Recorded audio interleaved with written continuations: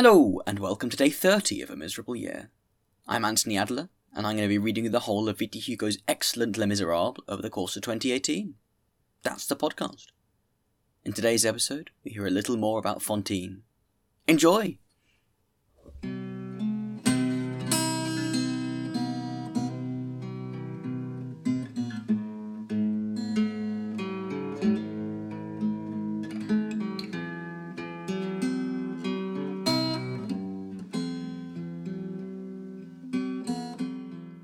Les Miserables, Volume 1, Fantine, Book the Third, in the year 1817, Chapter 3, 4 and Fall.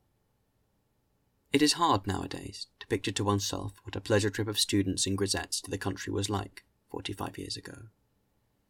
The suburbs of Paris are no longer the same. The physiognomy of what may be called circum-Parisian life has changed completely in the last half-century. Where there was the cuckoo, there is the railway car. Where there was a tender boat, there is now the steamboat.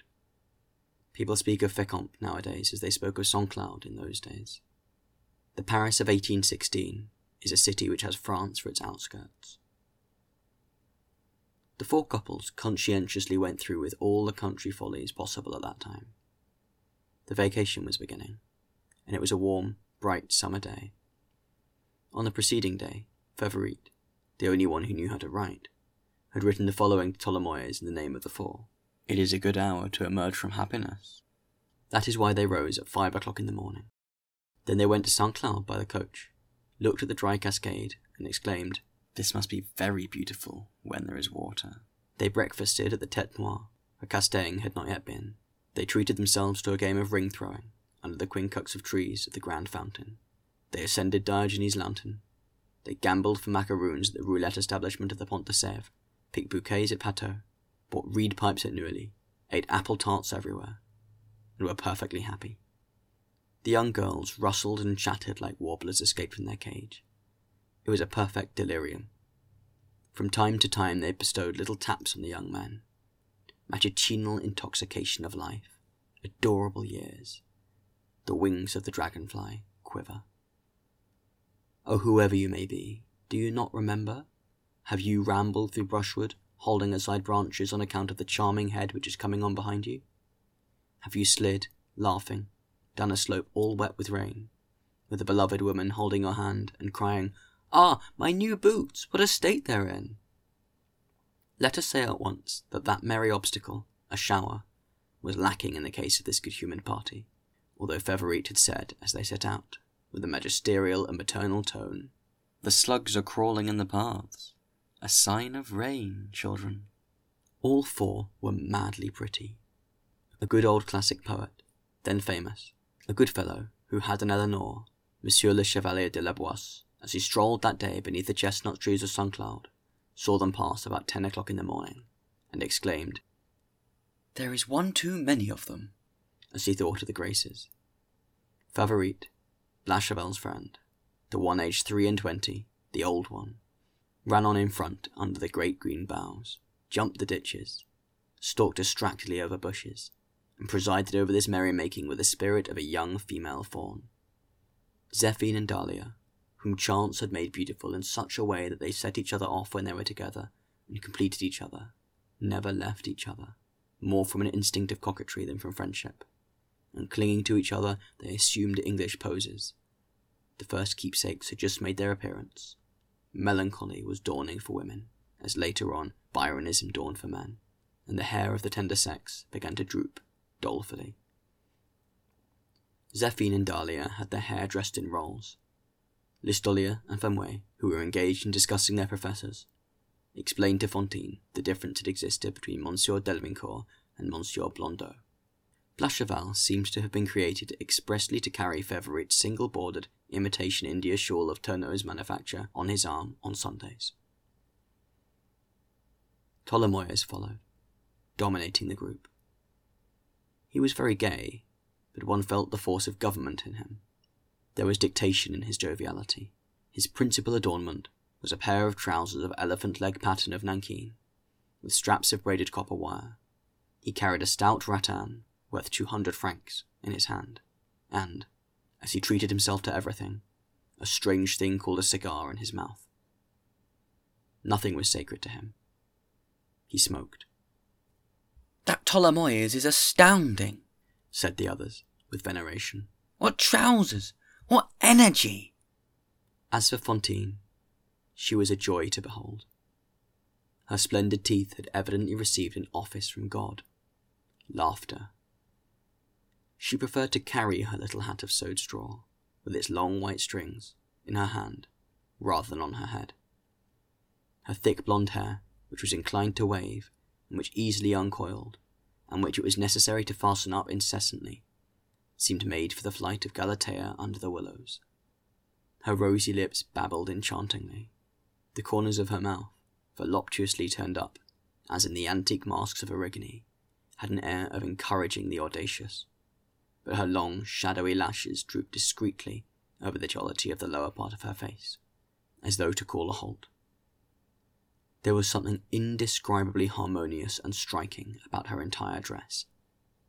She wore a gown of mauve barège, little reddish-brown buskins, whose ribbons traced an X on her fine, white, open-work stockings, and that sort of muslin spencer, a Marseille invention, whose name, canezou, a corruption of the words cans ut, pronounced after the fashion of the Canebière, signifies fine weather, heat, and midday. The three others, less timid, as we have already said, wore low-necked dresses without disguise, which in summer, beneath flower-adorned hats, are very graceful and enticing. But by the side of these audacious outfits, blonde Fantine's canezou, with its transparencies, its indiscretion, and its reticence, concealing and displaying at one and the same time, seemed an alluring godsend of decency, in the famous court of love, presided over by the Vicomtesse de Sète with the sea-green eyes, would, perhaps, have awarded the prize for coquetry to this canezou in the contest for the prize of modesty. The most ingenious is, at times, the wisest. This does happen. Brilliant of face, delicate of profile, with eyes of a deep blue, heavy lids, feet arched and small, wrists and ankles admirably formed, a white skin which here and there allowed the azure branching of the veins to be seen, joy, a cheek that was young and fresh, the robust throat of the Juno of Aegina, a strong and supple nape of the neck, shoulders modelled as though by Cousteau, with a voluptuous dimple in the middle, visible through the muslin, a gaiety cooled by dreaminess, sculptural and exquisite. Such was Fantine. Beneath these feminine adornments and these ribbons, one could divine a statue, and in that statue, a soul.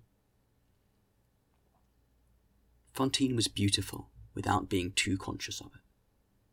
Those rare dreamers, mysterious priests of the beautiful who silently confront everything with perfection, would of course a glimpse in this little working woman, through the transparency of her Parisian grace, of the ancient sacred euphony. This daughter of the shadows was thoroughbred. She was beautiful in the two ways, style and rhythm. Style is the form of the ideal, rhythm is its movement. We have said that Fantine was joy. She was also modesty. To an observer who studied her attentively, that which breathed from her athwart all the intoxication of her age, the season, and her love affair, was an invincible expression of reserve and modesty. She remained a little astonished. This chaste astonishment is the shade of difference which separates Psyche from Venus. Fantine had the long, white, fine fingers of the Vestal Virgin who stirs the ashes of the sacred fire with a golden pin. Although she would have refused nothing to Tholomyès, as we shall have more than ample opportunity to see, her face in repose was supremely virginal. A sort of serious and almost austere dignity suddenly overwhelmed her at certain times, and there was nothing more singular and disturbing than to see gaiety become so suddenly extinct there, and meditation succeed to cheerfulness without any transition state. This sudden and sometimes severely accentuated gravity resembled the disdain of a goddess. Her brow, her nose, her chin, presented that equilibrium of outline which is quite distinct from equilibrium of proportion, and from which harmony of countenance results. In the very characteristic interval which separates the base of the nose from the upper lip, she had that imperceptible and charming fold, a mysterious sign of chastity which makes Barberousse fall in love with the Diana found in the treasures of Iconia. Love is a fault. So be it. Fantine was innocence, floating high over fault.